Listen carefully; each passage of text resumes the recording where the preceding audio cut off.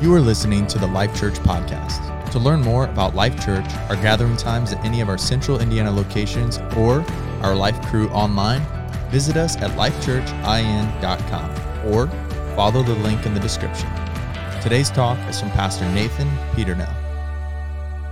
Good to see you this morning. It's a joy to be with you. I got to speak with Pastor Mike and Pastor Danya this morning. They're in Nicaragua. We have a team of 17 from all of our campuses that went down to Nicaragua. It's the first time we've been able to go back to Nicaragua in 4 years.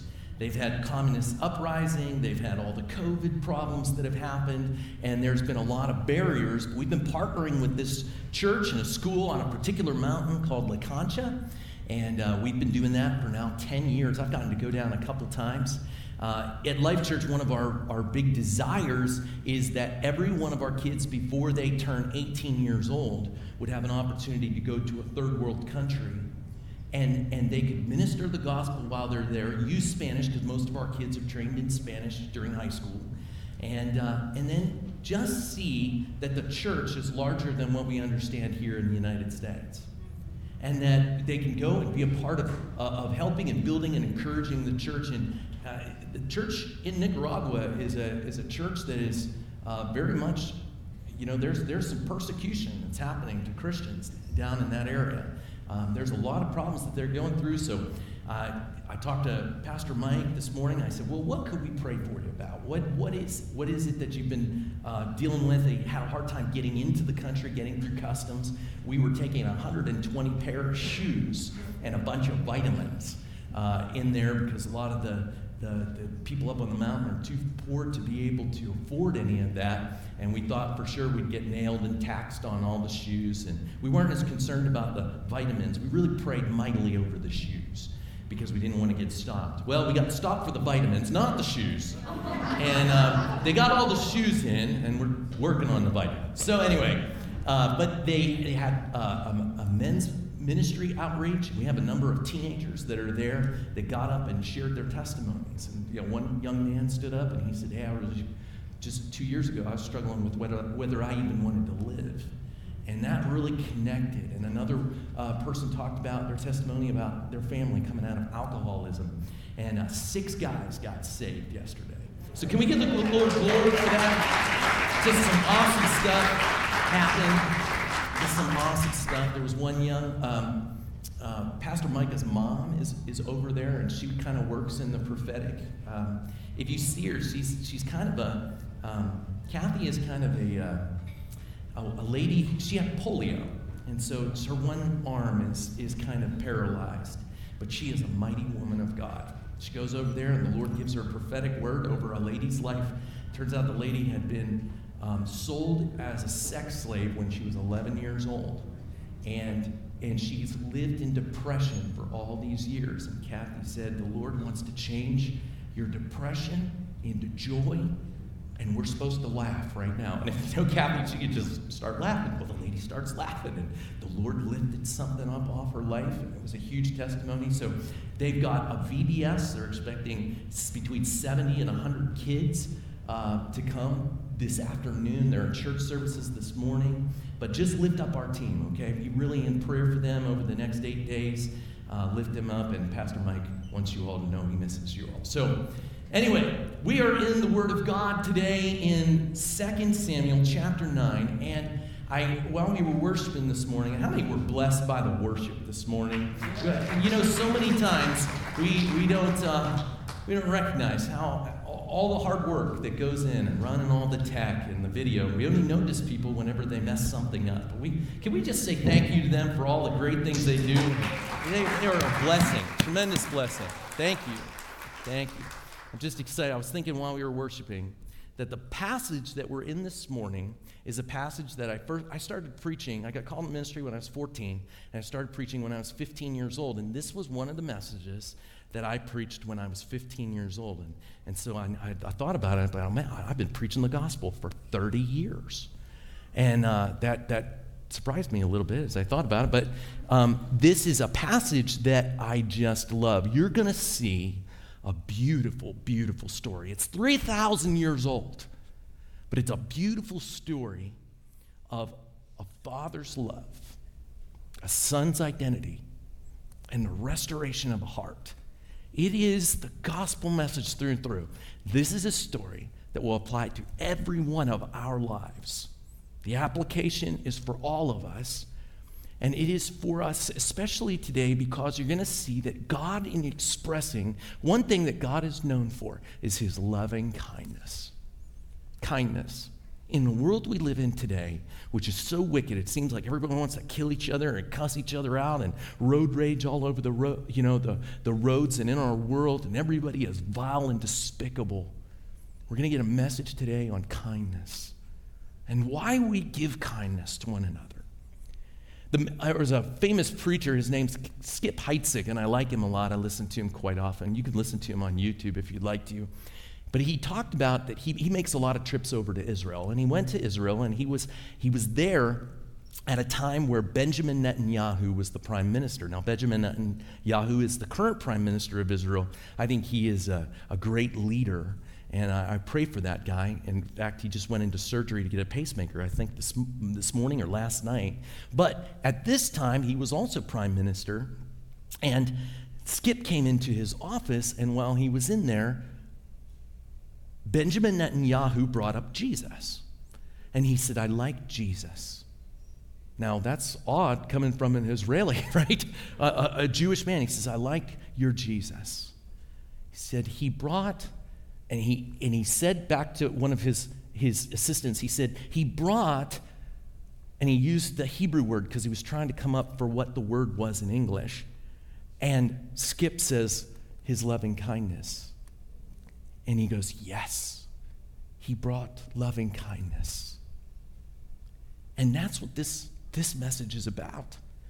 How many, sometimes in your life, you think to yourself, man, I feel like I have screwed up this day badly.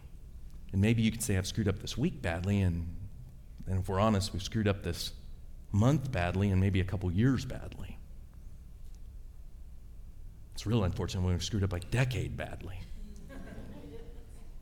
But how many know that the Word says that His mercies are new every morning? Paul said, I think of myself as the chiefest of sinners. And I think Paul, the apostle, was probably the greatest Christians to ever live. And to think the fact that he knew every day I need new mercies. Wow. So let's look at this story today. We're in chapter 9. I just want to say while we're doing this, I see so many faces I don't recognize. What a joy. What a joy to come each week and see new people here, that the Lord brought you here through one way or another. However you got here, God's got a word for you this morning. Our great desire is you walk out of this place, you feel like you met with Jesus, that you experience the presence of God. Amen? Amen. If you remember just a couple chapters ago, David said, he was thinking about the Lord, and he goes, why am I dwelling in a house of cedar and the Lord's in a tent? He says, I want to do something for the Lord. Well, God then says, hey, you want to build me a house? I'm impressed by that. I'm so grateful, but I'm the dad in this relationship. I build you a house. And he tells him basically, I'm going to make it so that somebody's going to come from your line that sits on the throne of Israel forever. I'm going to make your name endure forever. I'm going to put a king on the throne that comes through your line. Ultimately, we know that is Jesus Christ himself, the Son of David, who sits on the throne forever and ever. What an awesome, awesome way that God gives. But David's just in this mindset. He's like, what can I do for the Lord? And then he's sitting there and he goes, what can I do? Well, let's just read it. Then David said, is there yet anyone left in the house of Saul that I may show him kindness? Everybody say kindness. Kindness for Jonathan's sake. Jonathan's sake. I named my son Jonathan after this character in the Bible. I chose that name when I was 15 years old because he was a man of God, a powerful warrior. And he just an awesome guy. He loved David. He was David's best friend. At this time, Jonathan is dead. He was the rightful next king of Israel according to dynastic lines. But he does not take that for himself because he knows that he is not God's choice to be the next king. It's actually David that's God's choice, and it had nothing to do with Jonathan's obedience or disobedience. He was a good man. It was because of Saul's disobedience that God wanted to take it out of that line and put it into David's line. And so one of the things that happened was that David is being persecuted by Saul. He's running for his life. He's running, trying to get away. Saul knows that he's the real threat. He's trying to put Jonathan on the throne. Jonathan doesn't even want the throne.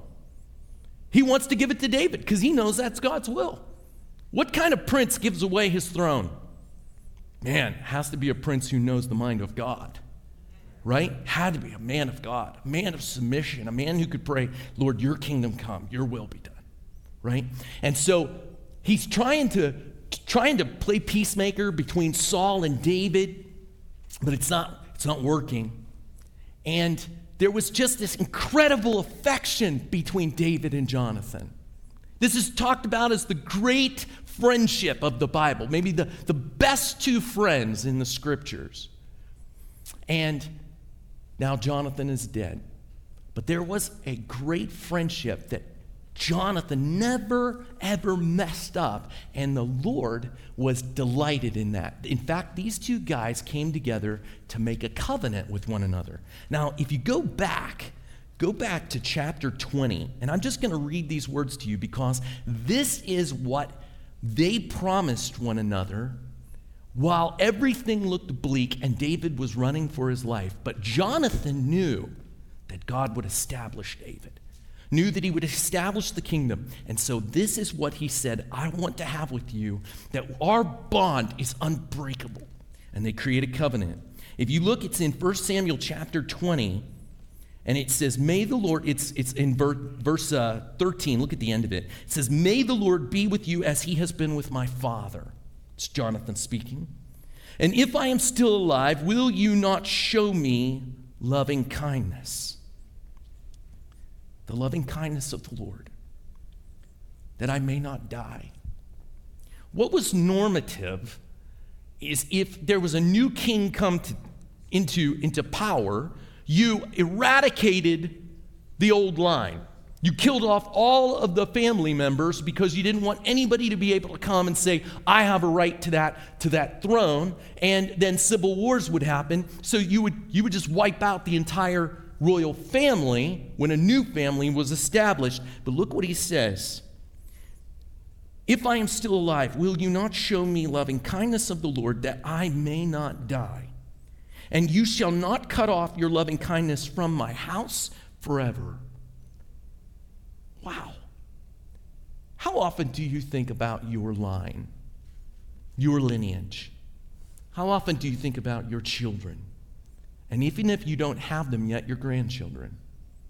Do you think about that? Do you know that God delights in lines? That's why he doesn't want the murder to happen that cuts off a name from amongst his people.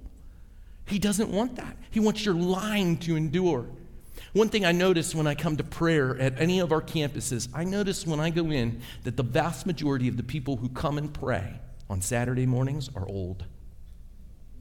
I'm not trying to call you old, but you are.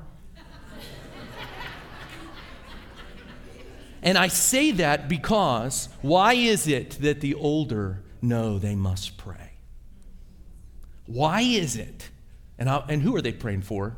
My mother and father are 74 years old, and every morning at 5 o'clock in the morning, I know exactly where their little tushes are on the couch, on the recliner, and I know who they're praying for. Me and my line. And my brothers and my sister and their lines. I know that there's a generation of faith. Yesterday, we lost a man, Pastor Johnny Garrison. If many of you may know him, Pastor Johnny passed away yesterday. I wouldn't be the pastor of this church if it weren't for Pastor Johnny. He had the biggest smile in the world. He loved to laugh, tell jokes. I'm just telling you, heaven is laughing more because Pastor Johnny's there this morning. And I feel the emptiness of him not in this world But then I think to myself, I guess I just need to make sure that the prayers that he prayed are filled, the void of that is filled by other people who are going to pray all the more. I think about what he has meant to my life, the blessings he's spoken over my life. I want you to think about your line today. I want you to think about not just your biological line. I want you to think about your spiritual lineage. Maybe you've led people to the Lord. Maybe you've caused them to come into the kingdom because of your faithfulness, like Pastor Johnny has seen so many. But I want you to think about that, because Jonathan is saying, and may you not cut off your loving kindness from my house forever. Do you pray eternal prayers? Not even when the Lord cuts off every one of the enemies of David from the house of from the face of the earth. And so Jonathan made a covenant with the house of David, saying, may the Lord require it at the hands of David's enemies. And Jonathan made David vow again because of his love for him, because he loved him as he loved his own life. That covenant is what is on the mind of this king in this moment. He says, is there anybody I can show loving kindness of God to the house of Saul because of my love for Jonathan? Now there was a servant in the house of Saul whose name was Ziba, and they called him to David. And the king said to him, are you Ziba? And he said, I am your servant. And the king said, is there not yet anyone of the house of Saul to whom I may show the kindness of God? And Ziba said to the king, there is still a son of Jonathan who is crippled in both feet. Now, if you go back to 2 Samuel chapter 4, you remember that whenever David was rising to power, that they're showing you the lineage. So Saul was the king. He has his firstborn son, Jonathan. Jonathan has a son, and that son's name is Mephibosheth. He was just 5 years old in chapter 4, and what happened is that as soon as they found out that Saul was dead, a nurse grabs this little kid and starts to run because she's thinking dynastically they're going to kill all of the lineage of Saul. Now that was not David's heart, but it was her fear. So she picks up this little kid named Mephibosheth, and she starts to run with him. Now, I don't know about you, but most 5-year-olds can outrun a nurse. Right? Let's just be honest. Little 5-year-olds, man, they are quick. Pastor Micah Beckwith, he's got his son is Brody, and Brody's 6 now. But man, he's lightning, and I watch him run all through the church. And so I'm just thinking, why would she need to pick him up and carry him away? Well, Mephibosheth means shameful breath. That's what his name means. Why would you name a kid that? In the Jewish world, you don't name a child until the 8th day. If you remember, they took Jesus to the temple on the 8th day, and that's where he's given his name. That's the same thing that happens with John the Baptist. John the Baptist is given his name on the 8th day. That's what you do. Well, to give him this name, shameful breath, may be an indicator to us of what that baby was going through. And it's believed by many theologians, it's a hypothesis, we're not sure, but it's possible that he has an asthmatic condition. He's struggling to live. So that could account for why a nurse would pick up a 5-year-old and start to run. And so as she's picking him up to run, she falls. When she falls, the little guy falls hard on his feet, and he's crippled. They can't set the bones right, and the little kid is crippled. So when you are a king in the ancient days, you couldn't become the king if there was a physical defect on your body. So essentially what has happened to this little kid, if David was ever to be at war with this person, this kid can't be an heir to the throne because he's crippled. It was something you couldn't have that. Who's going to follow a crippled king? In their mentality, that's the way it was. I don't know if you know this about FDR, but they tried to keep FDR being in a wheelchair, they didn't want everybody to see that because they thought that would show weakness for the United States during World War II. So this little guy is crippled in his feet. And Ziba was once a servant of the house of Saul. And let's see, is there anybody I could show kindness of God? And Ziba said to the king, "There is still a son of Jonathan who is crippled in both feet." So the king said to him, "Where is he?" And Ziba said to the king, "Behold, he is in the house of Machir." Now, he's living in someone else's house. What does that tell you? He cannot financially take care of himself. He's destitute. The son of Amiel in Lo-debar. Lo-debar means no pasture. It sounds like a dry and arid place. Sounds like just a miserable kind of getting by, scraping by kind of life. Not the kind of life that you would imagine a prince of Israel to live. And then King David sent and brought him from the house of Machir, the son of Amiel, from Lo-debar. Bring him from that place of no pasture. Bring him before the king. Now, that young man has zero idea why David is calling for him. I want you to imagine that some person representing David comes and says, "The king wants you to come with me." What kind of fear would be in that young man's life? What kind of could you imagine what he's thinking? Why in the world would I have to come before the king? He's going to kill me. He's going to wipe me out. Why would he do that to me? I'm no threat. Look at me. I'm crippled. There's nothing that I can do. Why would he have that vendetta all these years later? Look at what God has done in David. Why would David want to pour out his wrath on me? I always heard that my dad and David had this great friendship. But you can imagine the fear that's instilled in this young man's life. Look. And Mephibosheth, the son of Jonathan, the son of Saul, came to David and fell on his face, prostrating himself. Now, if you're crippled and you're called before a king, what's the right thing to do? Doesn't matter whether you're crippled or not, but if a crippled person gets down on their knees or down on their stomach, it's going to be very difficult for them to get back up. You're going to see all their crippledness. You're going to see all of their weakness and things that they may be ashamed of, right?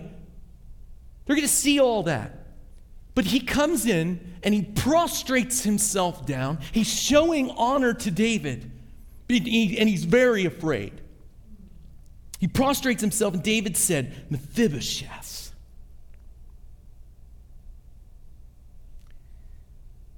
You know, almost every time you hear that name, I would think, our names mean something. My name is Nathan. It means he gave. It doesn't specify who's the giver, right? If your name is Jonathan, that means God gave, or gift of God. Matthew, gift of God. But in Hebrew, when they say your name, it's almost like how the Indians, running bear or this or that. There's a picture behind it. So even hearing his name would almost sound like a curse. Shameful breath. But the way that he says it, he says, "Mephibosheth." And he said, "Here's your servant. I'm your servant. I'm not trying to take your throne. I'm not a threat to you." And David said to him, "Do not fear, for I will surely show you kindness for the sake of your father Jonathan." You see, I had a covenant with him. He was my best friend. I loved him like I loved my own life. He loved me more than he loved himself. Great love. Isn't it amazing what can be in people's hearts for one another that other people don't understand? that nurse, God bless her, but she put a victim mentality into that little boy. She told him he needed to be afraid because that's what she understood through all of what she saw in nature, what she saw in history, what she understood. She put, you need to be afraid of David into Mephibosheth's heart. Even though that was the furthest thing in the world from David's heart. How many people have that same mentality about God today? You need to be afraid of God. And the Bible does say that the fear of the Lord is the beginning of wisdom and knowledge. So there's a good fear. It's an honor. It's an awe. But this is you need to fear that what God's going to do to you, which was not in his heart towards those he loves. For God so loved the world that he gave his only begotten Son. What motivates God to give? Love. Jonathan knew David's heart, but his son doesn't know David's heart and is now just finding it out. Do not fear, for I will surely show kindness to you for the sake of your father, Jonathan. And watch. Mephibosheth has asked for nothing from David, but watch David's heart to give. And I will restore to you all the land of your grandfather, Saul, and you shall eat at my table regularly. I'm not going to give you just what was your dad's. I'm going to give you everything that was your grandfather's. He was the king of Israel. How much are we talking about here? How many know kings give differently? This is a lavish gift. I'm going to give you all of that. You've been living with somebody else. You've been having somebody else take care of you. You've been destitute. I just want you to know, I'm going to give you more than what you could possibly imagine. Do you know that's the heart of God today?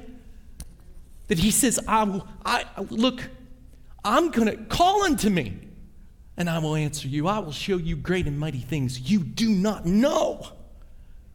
I want to do more for you than you could possibly imagine.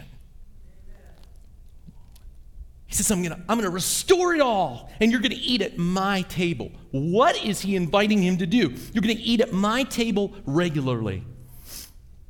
The king's table? Who eats at the king's table? The king's sons. What is he doing? I'm calling you out of your old identity, and I'm going to treat you just like you are my son. Wow. Wow. Now watch this young man's response. And again he prostrated himself and he said, what is your servant that you should regard a dead dog like me? Dog was probably the worst name you could call somebody in that time. I'm a dead dog. What do I have to offer you? Nothing. I had nothing to offer you. I'm a mess. I'm a big mess. Look at my feet. I've been living off somebody else's dime in their house out of their own, just them being nice. I've got nothing. It doesn't benefit you. David, look at me. I'm broken. I'm crippled. I'm poor. I'm destitute. Why are you doing this?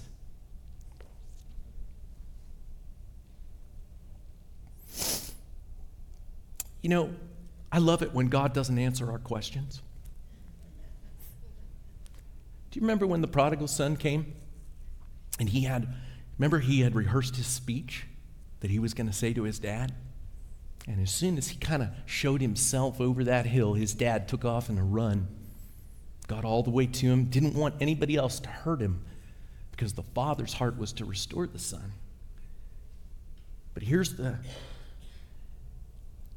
boy, and he launches into his, Father, I'm no longer worthy to be called your son. Make me one of, and the father cuts him off.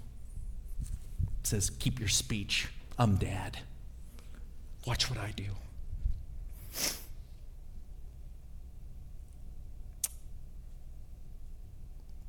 doesn't answer his question. What am I? King called Saul's servant Ziba, and he said to them, all that belonged to Saul and to all his house I have given to your master's grandson. And you and your sons and your servants shall cultivate the land for him. You shall bring in the produce so that your master's grandson may have food. Nevertheless, Mephibosheth, your master's grandson, shall eat at my table regularly. Now Ziba had 15 sons and 20 servants. Not only am I going to give you all of these things back that belong to your grandfather, I'm going to give you the people that are going to manage it for you. I'm going to restore the servant back to the proper line of service. When God changes your life, he doesn't just change your life, he changes the lives of people all around you. He's doing a work to restore you. And then Ziba said to the king, according to all that my lord the king commands his servant, so your servant will do.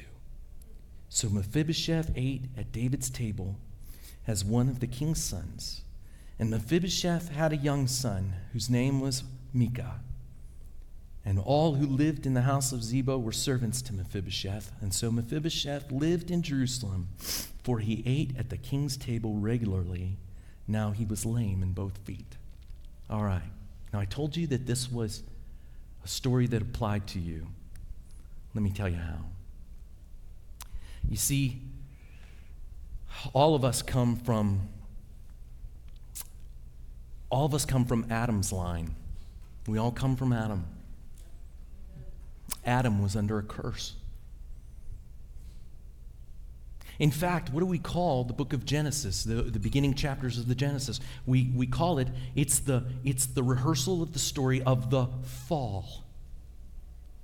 And in that fall, we all ended up crippled, unable to help ourselves, living in the land of no pasture, under a curse.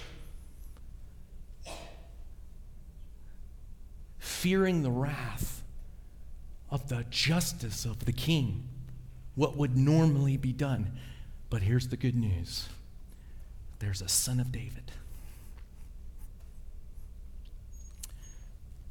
who came like Benjamin Netanyahu said, to show loving kindness.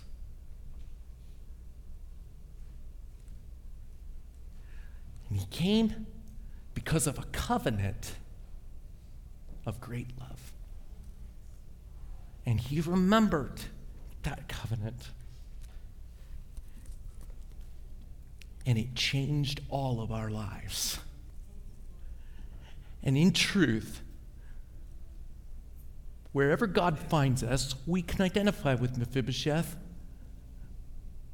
We're broken individuals. We've got nothing to offer God. No ability to save ourselves. Knowing that in the natural we ought to be destroyed. And yet, there's a son of David. There's a covenant. There's a beauty still at work in the mind of the king. And he will not forget what he has said. He will not forget what he has promised. He will not forget, but he will remember.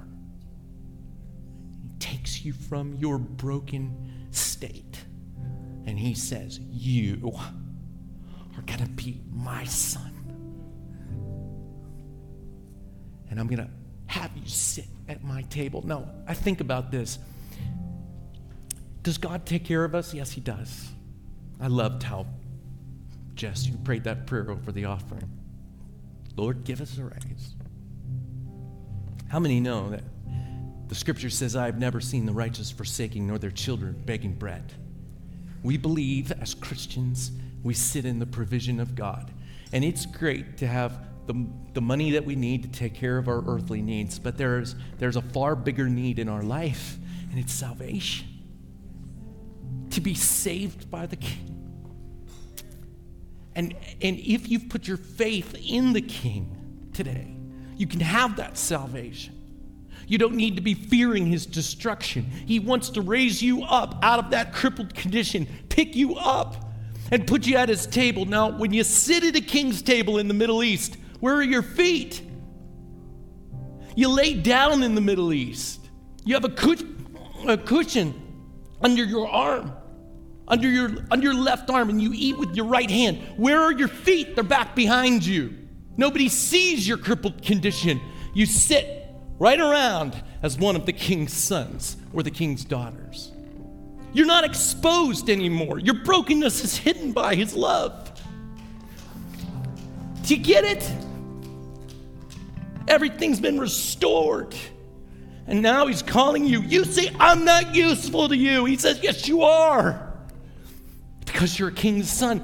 Do you realize that the Bible says that because Jesus died on the cross for us, because he died on the cross for us, we have been made heirs of the Father, co-heirs with the Son. With who? With Jesus. Everything that belonged to Jesus belongs to us. We are just as if we were bloodborn of the Father.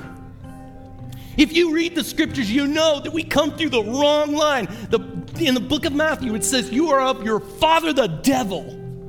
That means that we were all a part of the devil's family, and he saved us, and he adopted us, and he brought us into the right house. And now, are we slaves? No. Do we have victim mentalities? No. We are raised up. We sang songs this morning. What did we sing about? Every song that we were led in had to do with sonship. And ladies, I want to speak to you today because there's many of you who go, well, being a lady, according to ancient societies, it was worse. You didn't have the heirs, you didn't have the power of the sonship.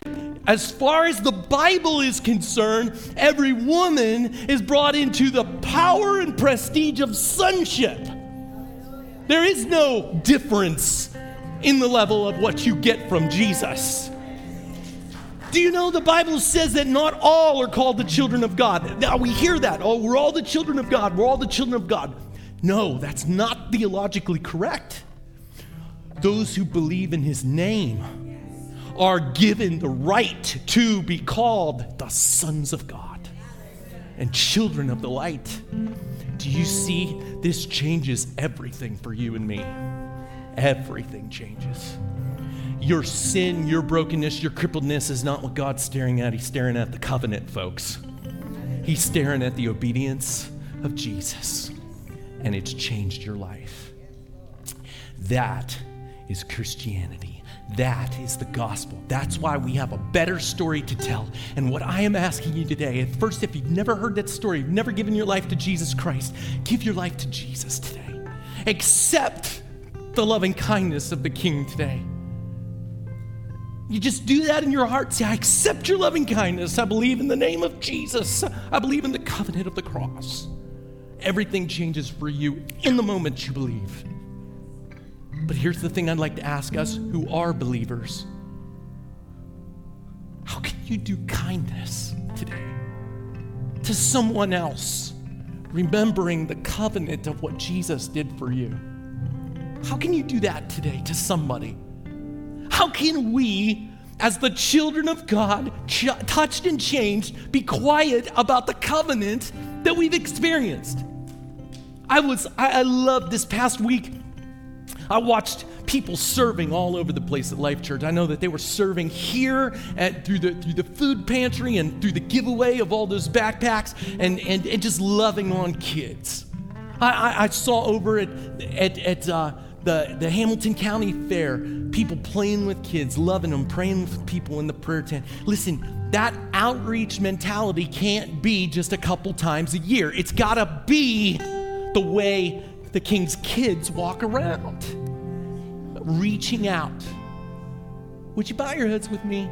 And I want to ask you a question. Who today can you do a kindness to because of the love of Jesus? So that the Benjamin Netanyahus of the world have to go, I like your Jesus. He brought loving kindness. let's just contemplate that. We're just going to be in an attitude of prayer. With every head bowed, every eye closed, I want you to ask the Lord, who can you do loving kindness to? I want to invite our prayer team to come.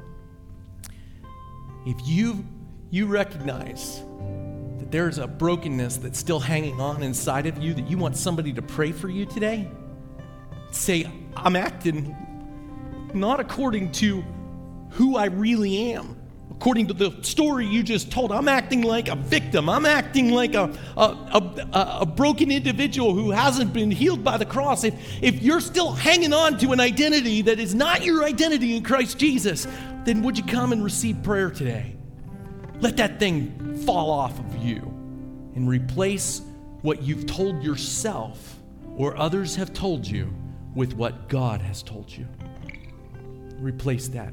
And then let's just worship the Lord. Even in the final songs we sing, you're going to hear this message of the gospel. If you were encouraged by today's talk, be sure to rate us, share with a friend, and hit subscribe on Spotify, iTunes, or wherever you stream your podcasts. Our mission is simple. Come to life, connect to grow, find your purpose, make a difference. Thanks for listening to the Life Church Podcast.